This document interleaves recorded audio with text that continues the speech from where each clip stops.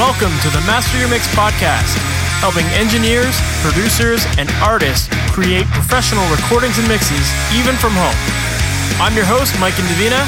Let's get started.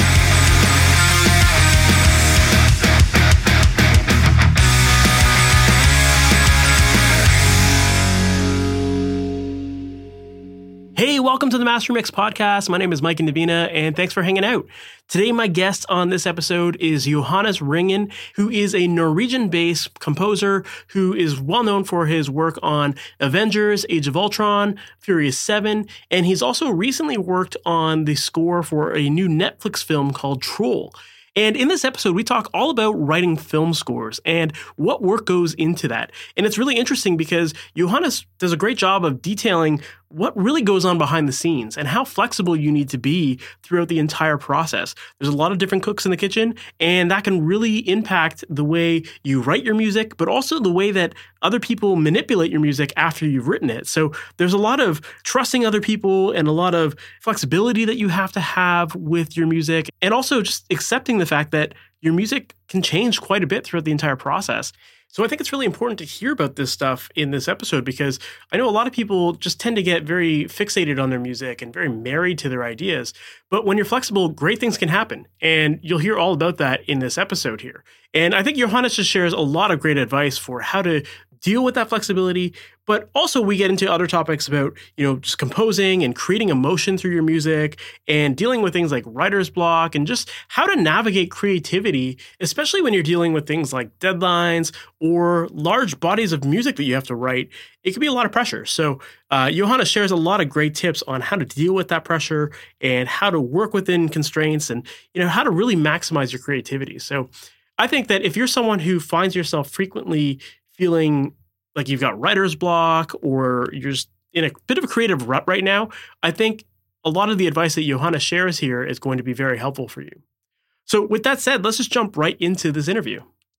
Johannes Ringen, thank you so much for being on the Master Mix podcast. How's it going, man? It's going great. Thanks for having me. Of course. For people who might not be familiar with you or your background and all the cool stuff you're working on these days, can you give us that story and how you got into music and ultimately to where you are today? Sure. We had a piano at home. That's how it started. And I got into playing bands and guitar and bass and typical band instruments. And, I come from a little place called Lillehammer. Some of you might be familiar. There was a Netflix show with the same name.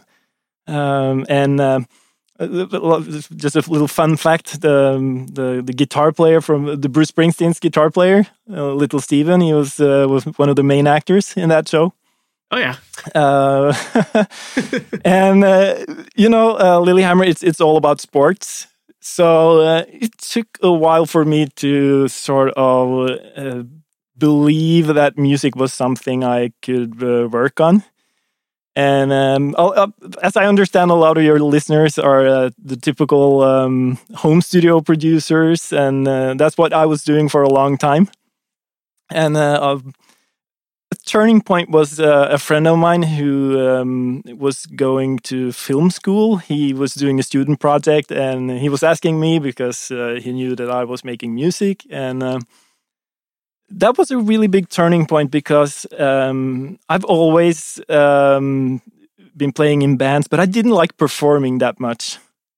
I really felt at home being in a studio with less pressure and that sort of environment. And I'm not particularly good with lyrics. So everything sort of clicked when I was doing this short film. And it did pretty well too, like for what it was. So then I just started reaching out to people, doing short films, commercials, ads, everything that just I could get my hands on. And then I realized that if I really wanted to do this, it would be a wise move to go to LA. So we moved to LA and I studied film scoring at the USC, which led to a number of great opportunities for me. Obviously, LA is the place to be if you want to do films. At least like now you can pretty much be everywhere. Things have changed in so many ways in that regard. So yeah. So it's been like a gradual process. The latest film that I did is called Troll, which is out on Netflix now, which has been doing really great. So yeah, I just feel really fortunate to sort of like that I finally found a path so I could make a living like doing what I love to do. That's amazing. Yeah, I love how you were able to kind of observe that, you didn't want to be performing. Your strength wasn't in writing lyrics. So it's like, okay, well, how do I make instrumental music and do it in the studio? Like, it definitely makes sense. And composing would be a great avenue for you there because it certainly plays to your strengths, I guess, Yeah, for sure. Yeah. So when you were working on that first project that your friend gave you, like up to that point, were you working on making like score music at that point, or were you kind of just doing your own like rock music or something like that? Yeah, not score at all. I don't think I even know that movies had music. It was at that level.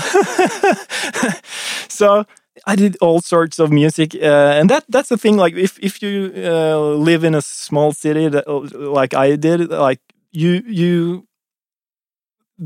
music community is so small, so you're into a little bit of everything. You're playing a little bit of jazz, you're playing a little bit of rock, and later that has become like a really good thing because film scoring is so much about telling stories, and to have a lot of like experiences to draw from has been great. So I've done it all. I've been recording my friends' bands, my own bands, and so on and so forth. That's amazing. Yeah, I think you bring up a really good point there of diversifying your musical tastes. Because, it's not just, especially when you're in scoring, it's you may come from like a rock background, but you're not making a lot of rock music necessarily for scores. So you definitely have to diversify your musical tastes and your influences. So what was that process like for you to like learn these different styles of music and how to write them? Because, some people are just very like one-minded where they can only write a rock song. But now you're in a position where someone's like, okay, I need this classical theme or I need this electronic theme or whatever. So, how did you go about learning these different styles of music so that you could adapt to whatever you needed to do? This is the best part, I think, of film scoring because I was playing in bands and I was touring and doing that thing for a while. And, I got a little tired of playing the same songs over and over. And I found it so much fun to, making a film score. It can take anywhere between 5 weeks and 1 year, and then you're sort of like you're done with this sort of like thing. I think everyone tries to make something unique for every project. Mm-hmm. That's so nice to be able to. I'm having so much fun with it. And at the end of the project, I can do. Well, so for instance, Troll that I was just doing. It's a fairly like symphonic score. We recorded a big symphony orchestra, and then the other day I'm doing something which requires just some band instruments. So I guess that was a very long answer to a short question. I guess the answer is just like you learn along the way. Gotcha. As long as you're just interested in it, and I'm sure everyone listening to this, we love music. So yeah. Yeah. What about instrumentation wise? Because you said you were a guitar player to start, and now you're writing symphonies and stuff like that. So do you feel like you had to learn a lot of other instruments along the way, or like learn how to play other instruments, or was it kind of just something like the musical theory allows you to just apply it to a lot of different styles? I'm fairly good with computers, so I've learned a lot through computers, for good and for bad, because there are obviously a lot of pitfalls. Musicians don't behave like a computer, that's for sure. But with all these tools today, like I don't think anyone would throw a symphony orchestra at someone and just say, "Hey, let's just do this." We know that it costs hundreds of thousands. or tens of thousands. So that's a really good sort of training ground for everything. So yeah. Yeah. Well, I would assume that MIDI plays a really big part of your process, right? Yeah. The thing with film scoring is the director and the producer, they have the final decision on everything. So they don't know how to score read. So you can't hand them the score and see, guys, take a listen to this. There's no music here. So what we do is we make a mock-up. That's a thing in film scoring, which is basically a sort of a computer version of the final product. So the director, he can say, yeah, I like this, but can we have a little more energy here? Can we have a little more percussion here? Can we do there's too much here. So we have this sort of like common ground to go off from. And then when everything is said and done, we go and record it. And this has changed a lot over the years. If we go 30 years back, when they got to the scoring stage, it could be that the only thing the director had listened to was the composer sitting at the piano. So that's kind of hard to imagine today.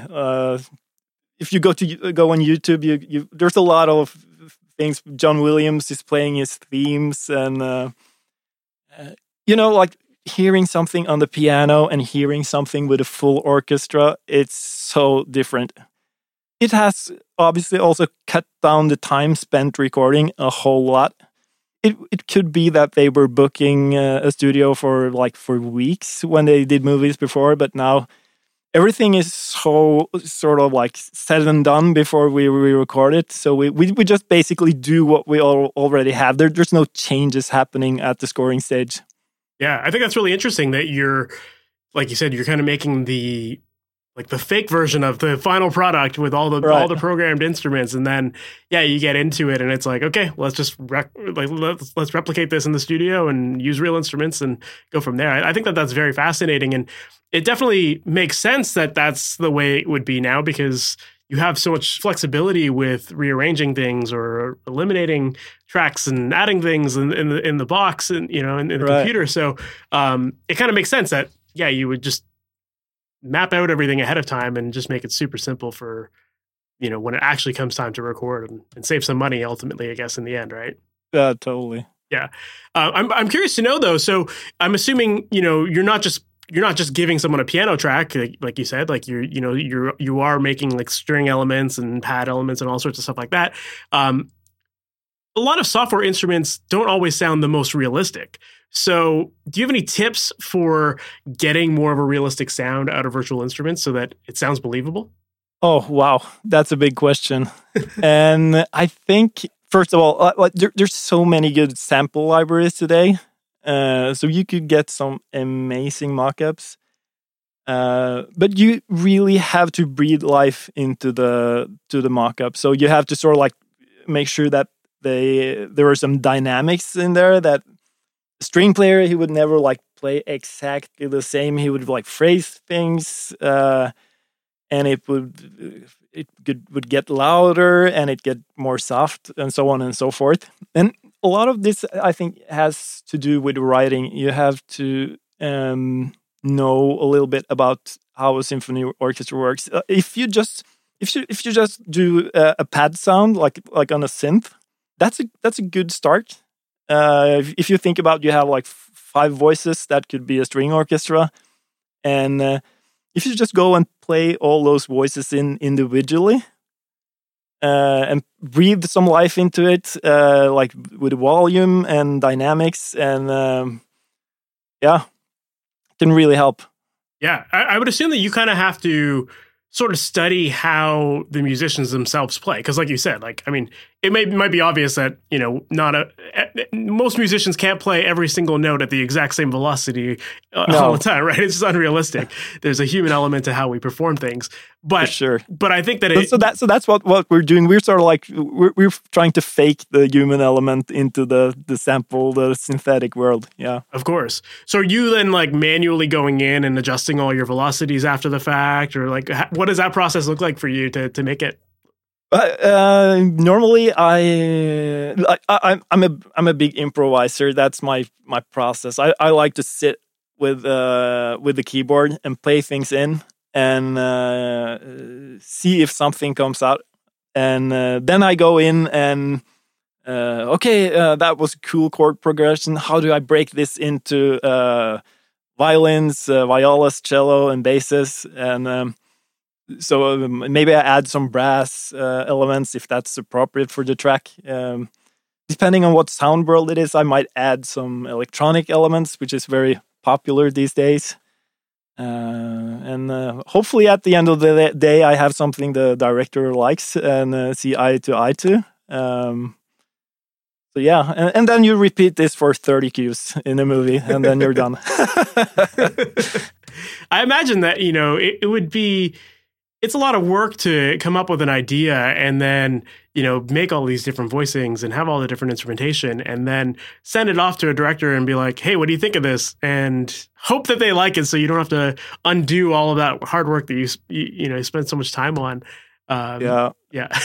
And this is a thing because when you're scoring movies, there's always it's always time pressure. So how much time do I put into making this mock-up perfect? Because like at the end of the day, everything's going to get replaced.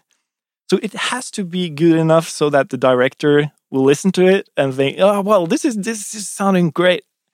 But you don't, there's simply not enough time to sit there and tweak every little detail that you would want to tweak. So it's a balancing act to sort of like figure out how much energy to put into it. Yeah, that's a really interesting point too, because I know a lot of people listening to this really suffer from that perfectionism mindset that, everything needs to be 100% perfect sounding before they give it to their clients because, there's this fear that if it's not 100% perfect, that it's going to get rejected and, people are going to think poorly of them. But there really is there has to be that kind of balance, especially in your case where that this is going to just get replaced. Like, there has to be that struggle of how perfect do I present it to make it sound believable versus, just giving something that's a decent enough mock-up. Yeah, for sure.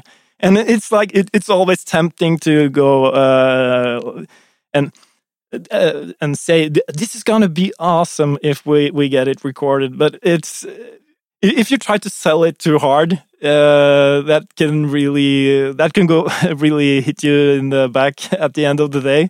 Yeah, it makes sense. So, what does the process of composing typically look like for you? Like, where do you start with a project when someone says, "Hey, I got this film, go for it." What do you do?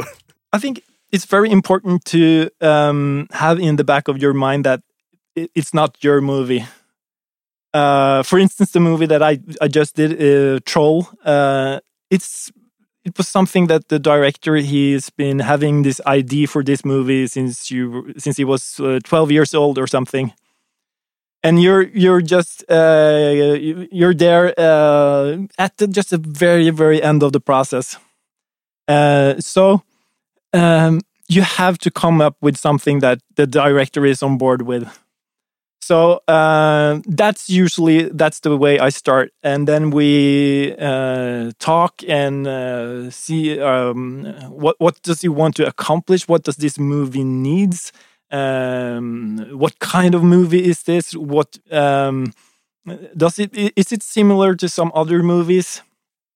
And so I just try to gather as much information as possible at the beginning of the project, and then I go back to the drawing board. And I like to sort of create a sound world. That's usually where I begin. So sometimes it's fairly obvious because if the director says that this is going to be orchestral, and that's it, then it's really that's where you start. Then you go strictly you go right to harmony, melodies, themes, and so on and so forth. But if it's a sort of a more of a different thing, he's open, or he or her is open to suggestions. Then it's more like if trying to find something new, and then make some sketches and sit there with the director. And do you like this? Could this be a part of your movie? Where could this be a theme for? Could this be a theme for a character? Does this movie need themes for the characters? So it's really just as much about the movie as it's about the music. I love that. Yeah, I think that's a really good point to start, obviously, because if you don't have those important conversations with people ahead of time, then you could put yourself in a completely wrong direction. Yeah. You know? It's interesting that you bring up the idea of like making themes for characters too, because that's something that I don't think that a lot of people think about, right? They just kind of think of this like underpad of music that it just is there. But, you know, when you do create something specific for a character, then that can really change a lot of the scenes as the movie goes on with that specific character, that kind of thing. So it's very interesting. Yeah, and there are more aspects to it, because it makes the conversation about music a lot easier. Because if you've sort of like if you've gone with a character theme direction, you're on the same page. Like when to use the character theme. Mm-hmm. If you don't have that framework, like every scene is sort of new. So you have to have that conversation for every scene. So it can really help to be a sort of like a creative framework, and makes just the process a bit easier. On the other hand, like if you do the character theme, the thing, it can also be a little old school in a way. You know, like in Star Wars. So sometimes the director might say, this is too on the nose. Like every time we see this character, why do we need a theme? So yeah, I guess it really depends on the movie. I imagine that understanding where not to have music is also an important element of the process too, because, you know, you don't want to just fill the entire movie with music, because sometimes there's power in having dead air, or, you know, not dead air because there's obviously dialogue there, but, you know, there's power in not having music as well. So is that something that you're also working with the directors to figure out, like which scenes should we leave kind of bare and which ones should we fill with music? Yeah, for sure. That's something we normally do when we have a final cut of the movie. We have something that's called a spotting session, where we go through the movie and we discuss it, like where to put music, where to not put music, and what kind of music are we putting in those spots. But it's normally like for me personally, it's so much better if we can start writing music before they start editing. So when you get the final cut, there's music in there that you have written, and you're sort of like informing the whole vibe of the movie, of the soundtrack. Like the nightmare is when you get there, and the director, he has found all his favorites from his score collection. So there's music from Star Wars there, and there's some Hans Zimmer and all those guys, and it's his favorites. and then it's up to you to sort of like how can you beat that? It's not possible.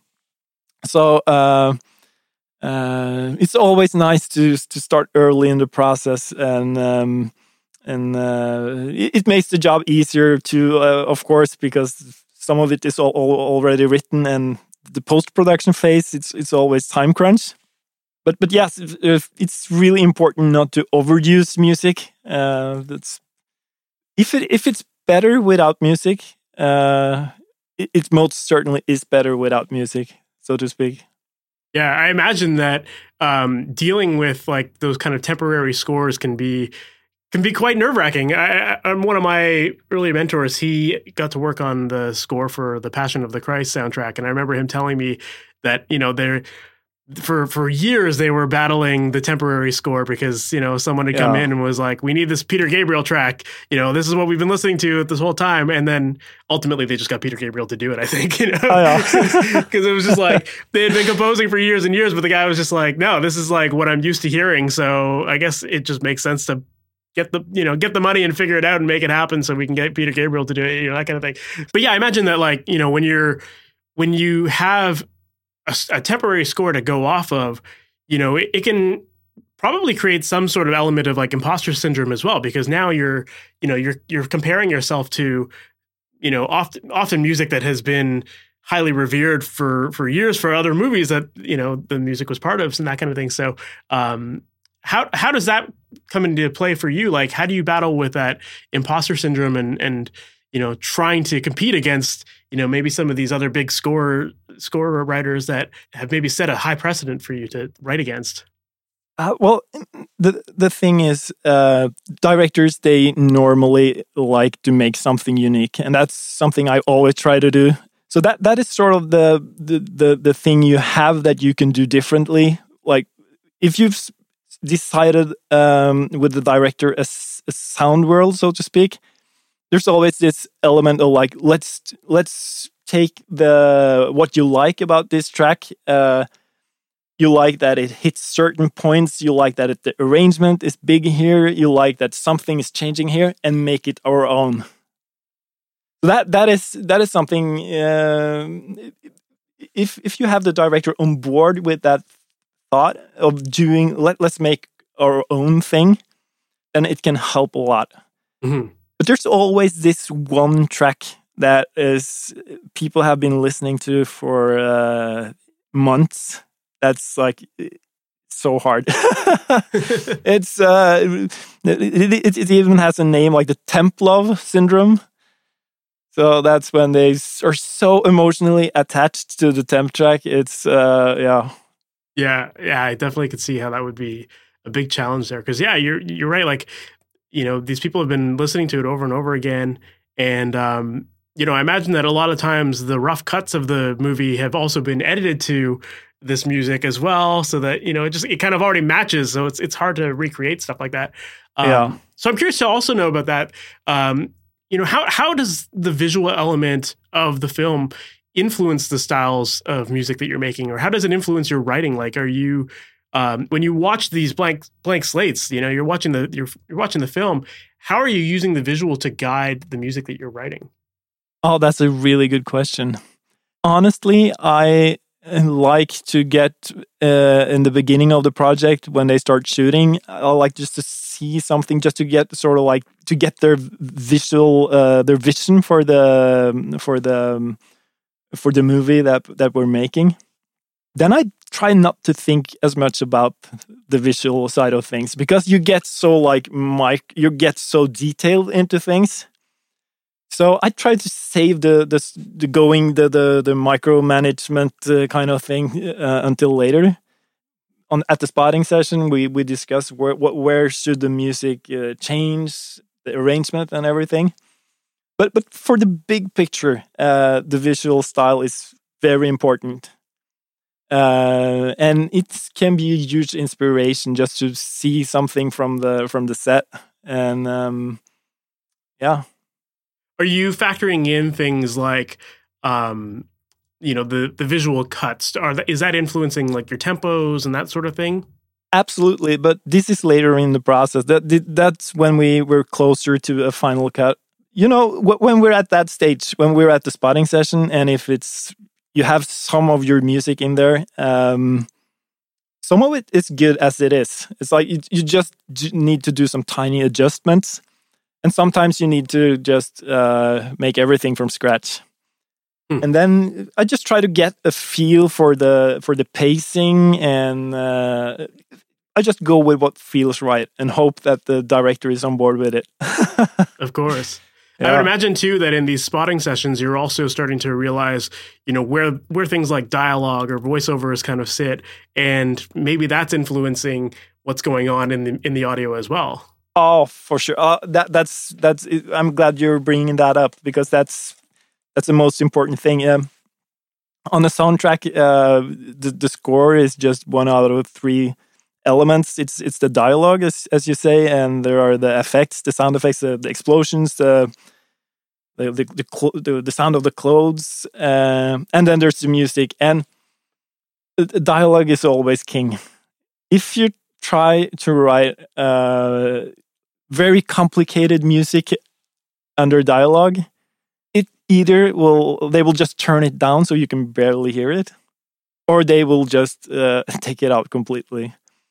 So the trick here is when you're writing to picture, it's a little bit like making a record. You know, the vocal is that's the main element, and the vocal is already there. That's the dialogue. So you try to make things fit with the dialogue. So, like frequency wise, you're not putting in snares under. It's very rare that there are snare sounds under dialogue. So yeah, you just have to. You'll always lose against the dialogue. So you just have to embrace it. That makes sense. So I'd almost imagine that, like, when you're writing, do you find that you try to generally start with a very minimal kind of arrangement to start, and then you pepper it in other stuff later on after you've seen the final cut, or you kind of work backwards where you like populate everything, make it busy, but then you learn what to take away in certain sections? I guess what I do when watching a scene, I get a pretty clear picture of what it needs. And what sort of arrangement? Is this going to be loud? Is it going to be soft? Is it going to be densely orchestrated? Is it going to be like minimal? So I just go from what feels right, really. Makes sense.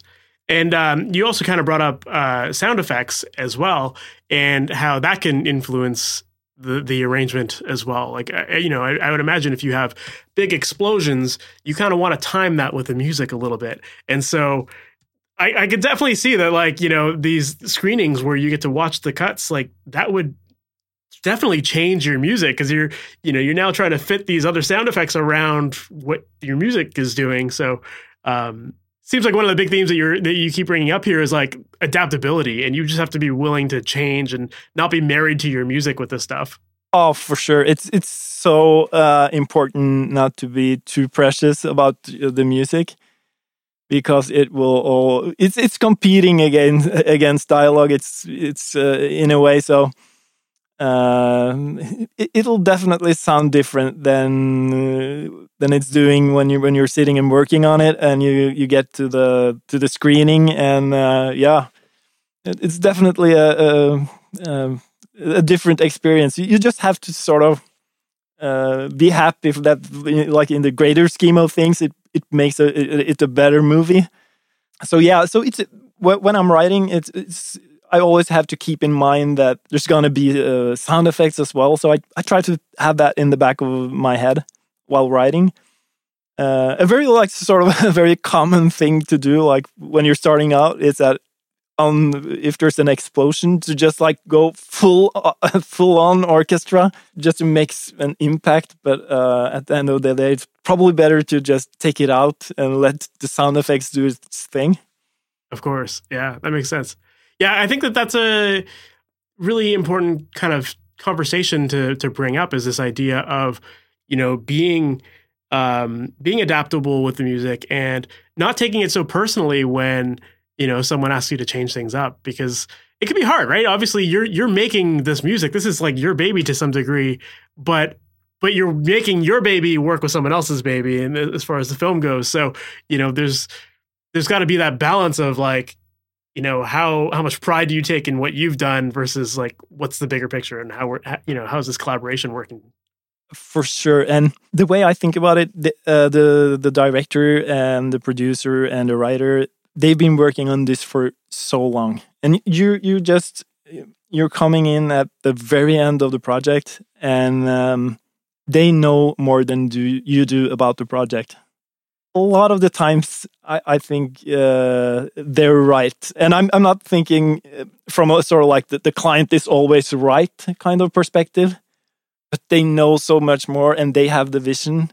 So if they think that it's better to have the sound effects sort of drive the scene instead of the music, more often than not, it is so in my experience. No, but that makes sense because, these directors, although they may not be the musicians themselves, they've watched films. They know how music plays a role in films.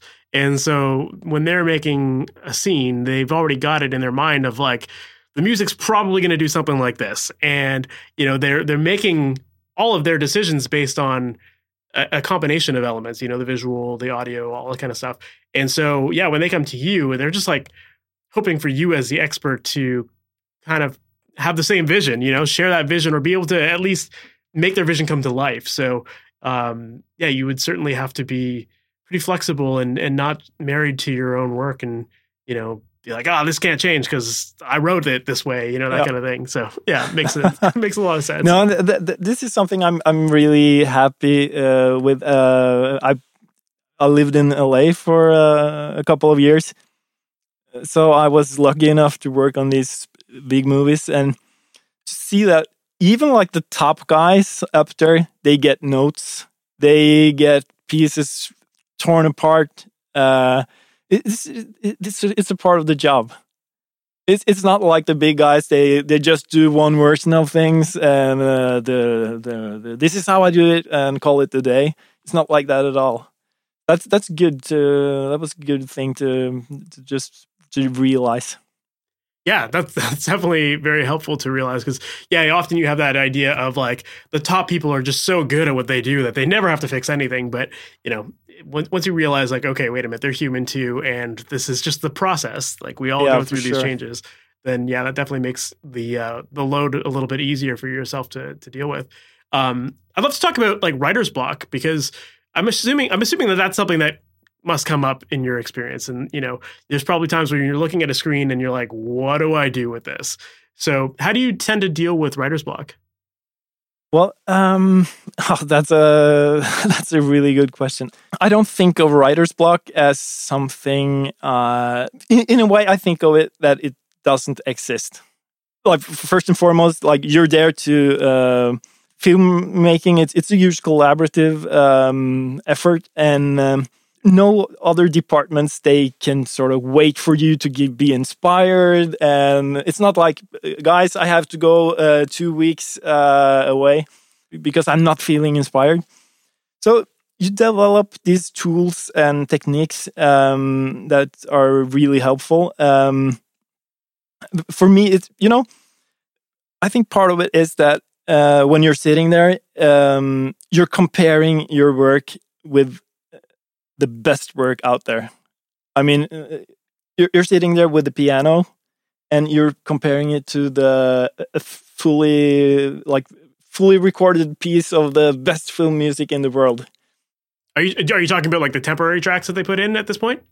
The temp track or maybe some other track that are just like really awesome because we want to be awesome. Of course, like we want to do the best work we can. Everyone wants to do that, and you just have to get it out there so you have at least something. It doesn't have to be good, and then you can sort of improve it later. That's at least something I found really worthwhile. Sort of convince yourself it's not that important, because if you have like this blank page, hours go by and all you're looking at is a blank page, you have nothing. But if you have some like simple stuff, at least something, you have somewhere to go. Like I can't remember who said this, but why not go for the first lousy idea instead of the second lousy idea? So it's all about like developing something. That's at least that's an advice that I found really, really helpful. Did it make sense at all? Yeah, absolutely. Like it definitely makes sense. And I like the point that you brought up there that, the the industry doesn't wait for writer's block. Like, it's not like, they're expecting it and just like, are accepting of it. It's like, no, you have to provide, they hired you for something. So, give us some sort of audio. So you do have to find ways to make yourself prolific and to write, and just, whether it's a bad idea or not, you just have to get something out and get the ball rolling. Yeah. I have to add though that the goal is obviously to make great music. Of course. But like in the process of making it, it's not helpful to have this sort of like in the back of your head, like this has to be awesome. So you have to sort of like trick yourself into that it's not that important, because at least you have something and then you can work on it. And even like the best pieces started out with something real simple, right? So hopefully by the end of the process, you've created something that's awesome. Yeah, that makes sense. Yeah. Yeah, and I think it's really important to have this kind of conversation, because even people listening to this, if they're not trying to get into composing, but they're just writing music, like I know a lot of musicians who are just like writing their rock songs or whatever, but when they sit behind a guitar and they just hit that wall where they're like, I can't write, they'll just abandon the idea of it. And like they'll go months without writing an idea just because they're waiting for motivation to kick in or inspiration.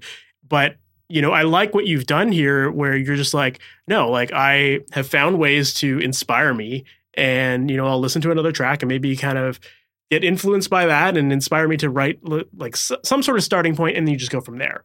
And I think that that's a really good habit for people to get into, is just like forcing yourself into this creative process and, just exploring things. And maybe it isn't a great idea. Maybe you write 100 awful songs, but then you write one that's really, really good, and that one changes your life. It can happen, and I've certainly seen it in my own circle of friends. Like, so one of my old roommates, I remember his band, like they were challenged by their label. It was like, you need to submit a song a week, like done song per week.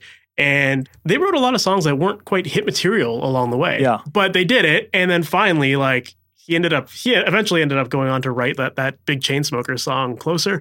So it's like fantastic. All that practice along the way eventually resulted in something that worked, right? So I share that story because I think that, you have to push yourself to just try to find inspiration in places, and, get over that writer's block, because otherwise you're not doing yourself any good. You're not doing any favors. So yeah. I have to say that in a way I feel that I'm cheating though, because I have a deadline. And I remember this from when I was doing like playing in bands. It's so much harder when you don't have like a hard deadline. So it's really nice what the record label did. Like they forced them to write songs. So it was a fantastic move, I think. Yeah, I mean, like no one wants to have that kind of that pressure, but sometimes it ends up doing a lot of good, right? Yeah, for sure. Yeah. I think that's.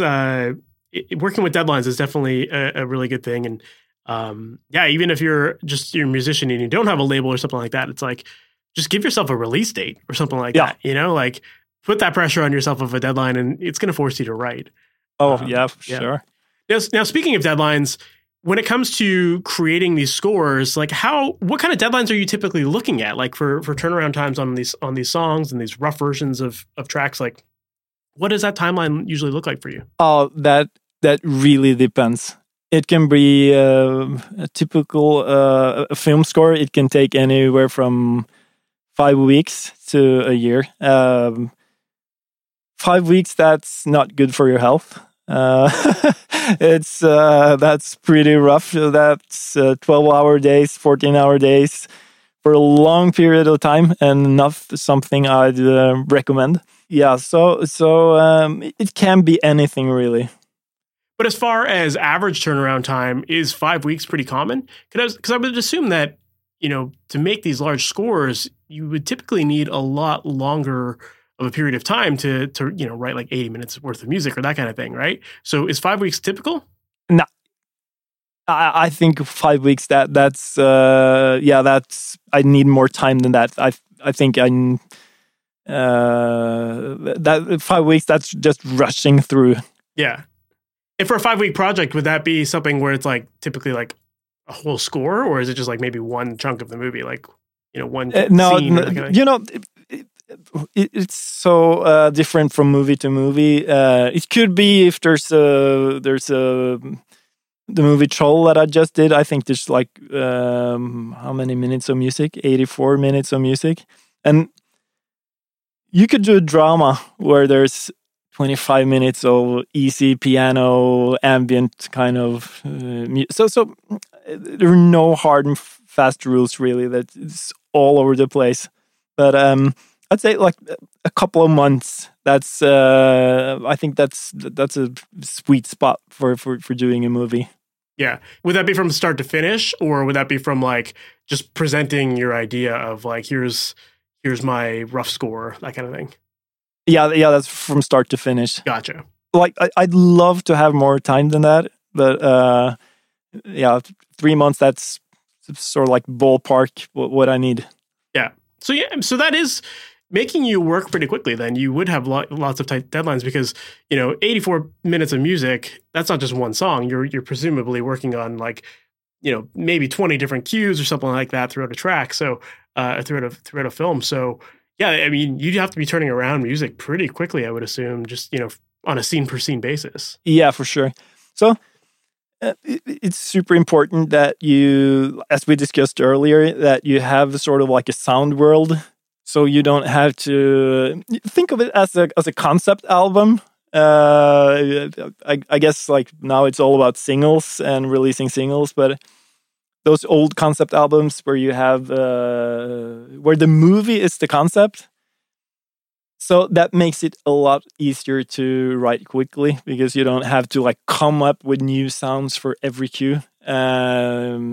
Because you're creating a world, you're creating a universe, and you want the audience to sort of be in that universe. So to sort of like be in the same framework, so to speak, it's really beneficial for the movie. You can't like do one thing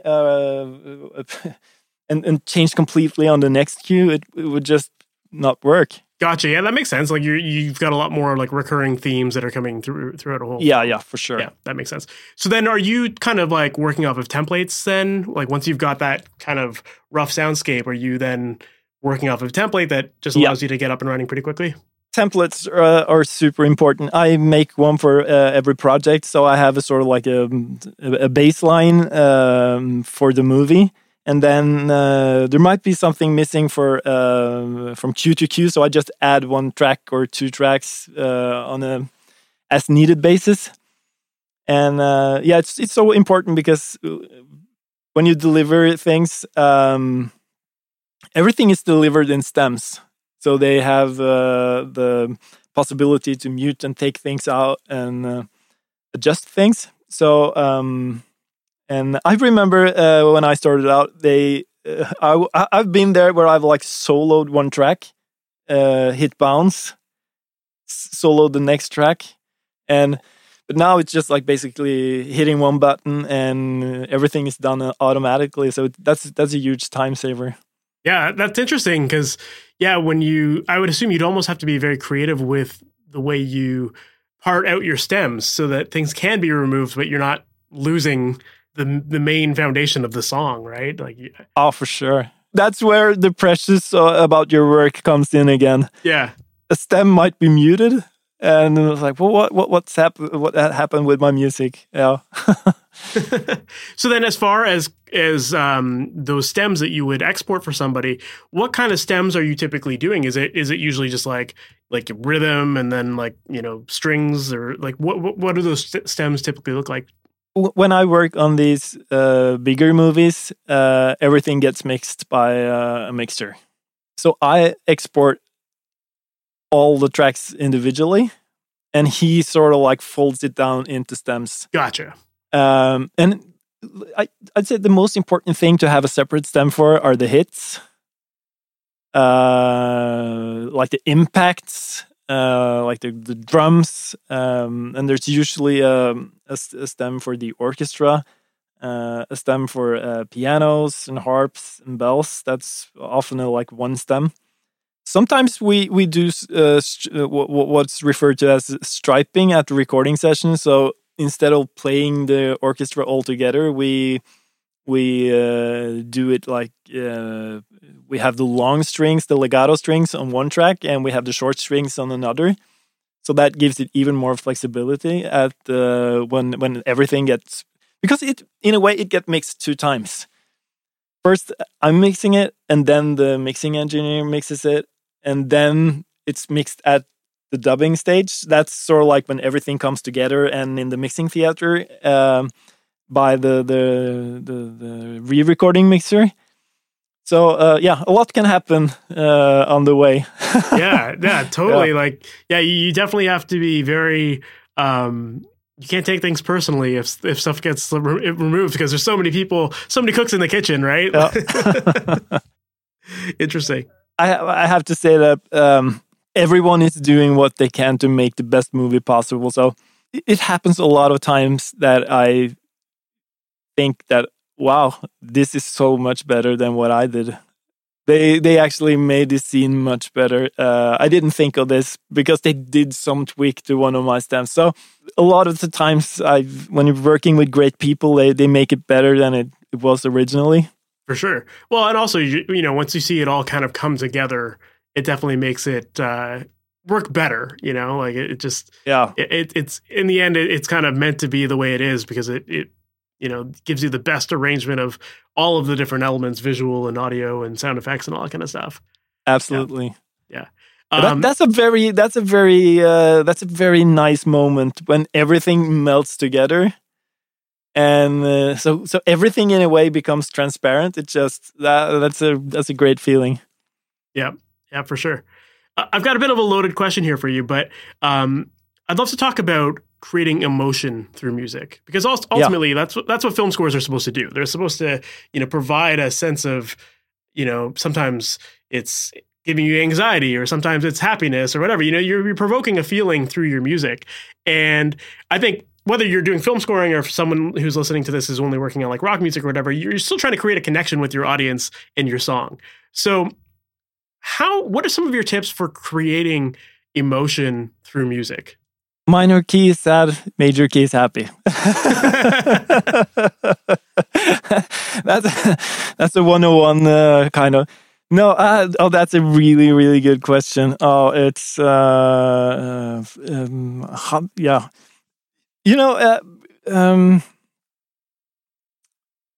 I feel that film scoring has changed quite a bit over the years. It's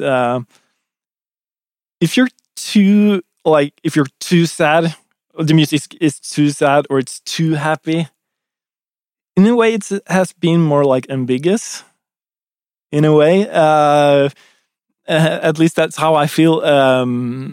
If I present something like a really sad cue to a director, I might get the feedback that this is a little bit too on the nose.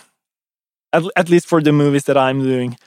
So it's and you can't push harder than the storyline. Like if you put on like super sad music and it's not really sad, it's just like feeling like it's this comedy, or so I guess it's a balancing act. You just how much can I push it in each direction. And going back to what I jokingly said about major keys and minor keys, but there's some truth in that. That's sort of like the really, really basic start. Yeah. Yeah, of course. Well, I mean, I think that's probably, like you said, like kind of like one of those 101 theory things that people always discuss. Yeah. But what about things like key? Or sorry, like the obviously major and minor, but like the actual key themselves. Like, do you find that like certain scales or whatever are better for certain styles of music, or certain tempos, that kind of thing? Oh, that's a fantastic question, and it's a good one. If you're asking if D minor and C minor, if they are very different emotions, I'd say no. But this has been discussed so much. Like if the root key, Like if the minor keys of two different root notes, do they feel very differently?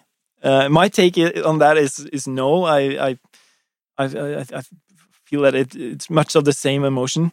But when working with the orchestra, if you need a lot of weight, there are certain keys that are better.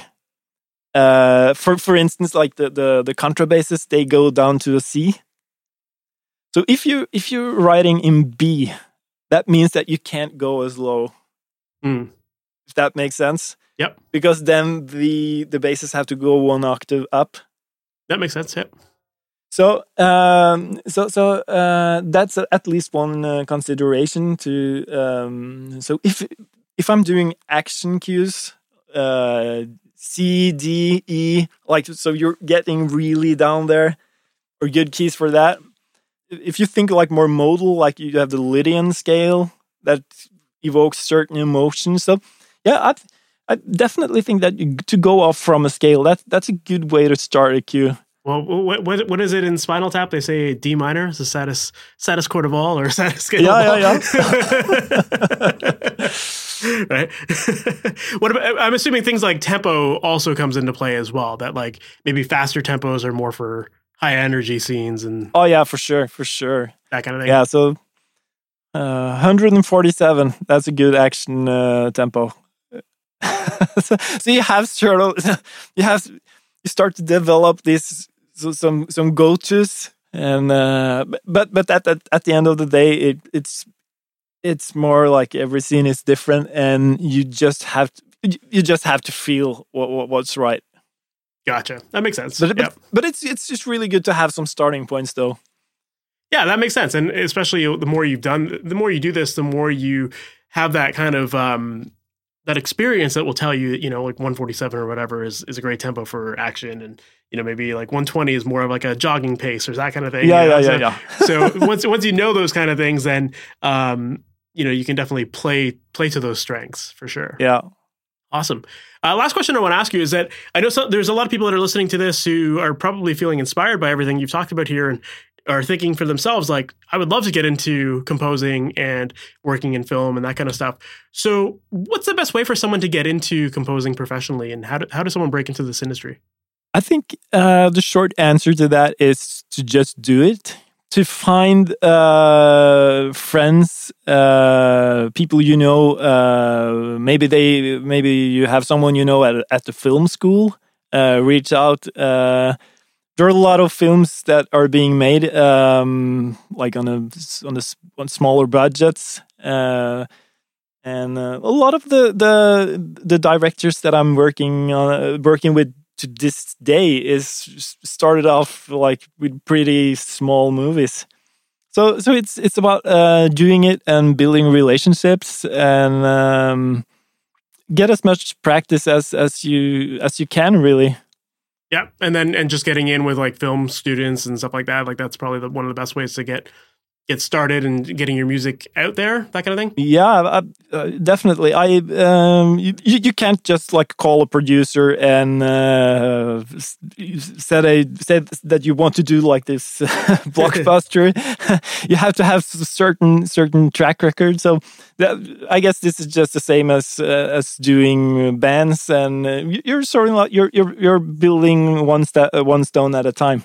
Makes sense. Awesome.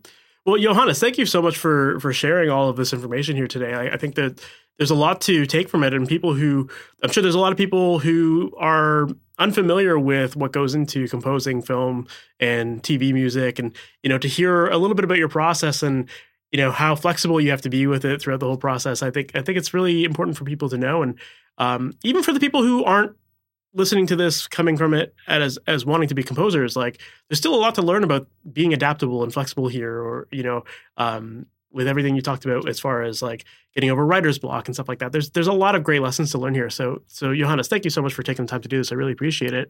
Thanks so much for having me, Mike. It's been so great to talk to you. Thanks.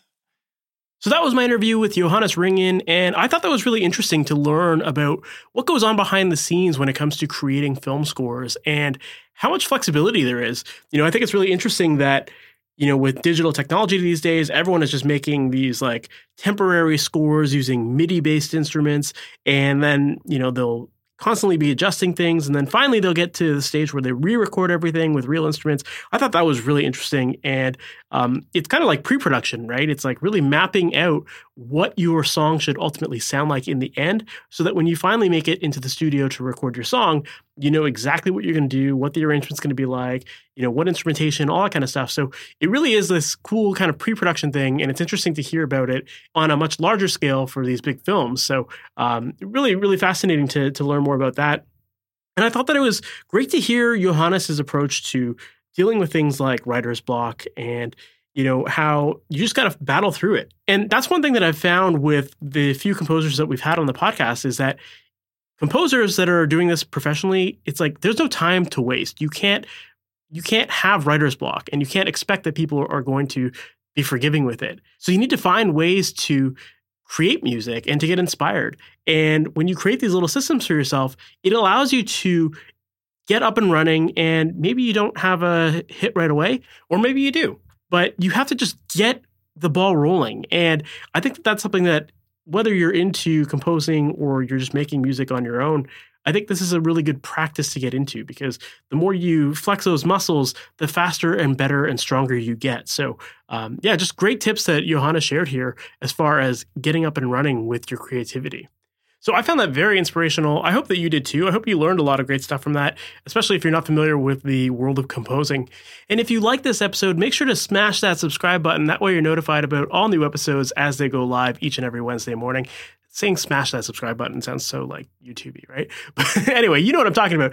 If you want to make sure that you get all the new episodes as they go live, definitely make sure to subscribe to this podcast. That way you don't miss out on any. We've got so many great episodes coming up ahead. So definitely make sure to do that. And also make sure to visit masteryourmix.com if you're looking to get help with your mixes. If you're feeling stuck with your tracks and you're not sure what to do to make them sound better, rather than letting them sit on your hard drives collecting digital dust, I'd love to help you out. So on the website, there are tons of great resources designed to help make the process of your music production so much easier. And one resource that I definitely want to point you to is a book called The Mixing Mindset. That is a book where I break down the process of mixing step by step, so you know exactly what to do, what to be listening for, how to use the tools, how to dial in settings, all that kind of stuff, so that you can get your ideas to come out of your head and out of your speakers. So definitely make sure to check that out. That's available at masteryourmix.com. And if you're looking for even deeper training and you're looking for one-on-one mentorship so that you can get personalized feedback on your specific music, and you're looking for someone to help guide you throughout the entire process, that is something that I also offer as well. If you're interested in learning more about one-on-one coaching, send me an email. My email address is info@masteryourmix.com, and just simply include the word coaching.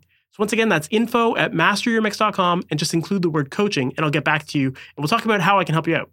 So we've reached the end of this episode. Thank you so much for sticking around, and I can't wait to chat with you in the next one. We'll talk soon. Have a good one. Thanks for listening to the Master Your Mix podcast. To have your questions answered, submit your questions to questions@masteryourmix.com. Please go to iTunes and subscribe and leave a review.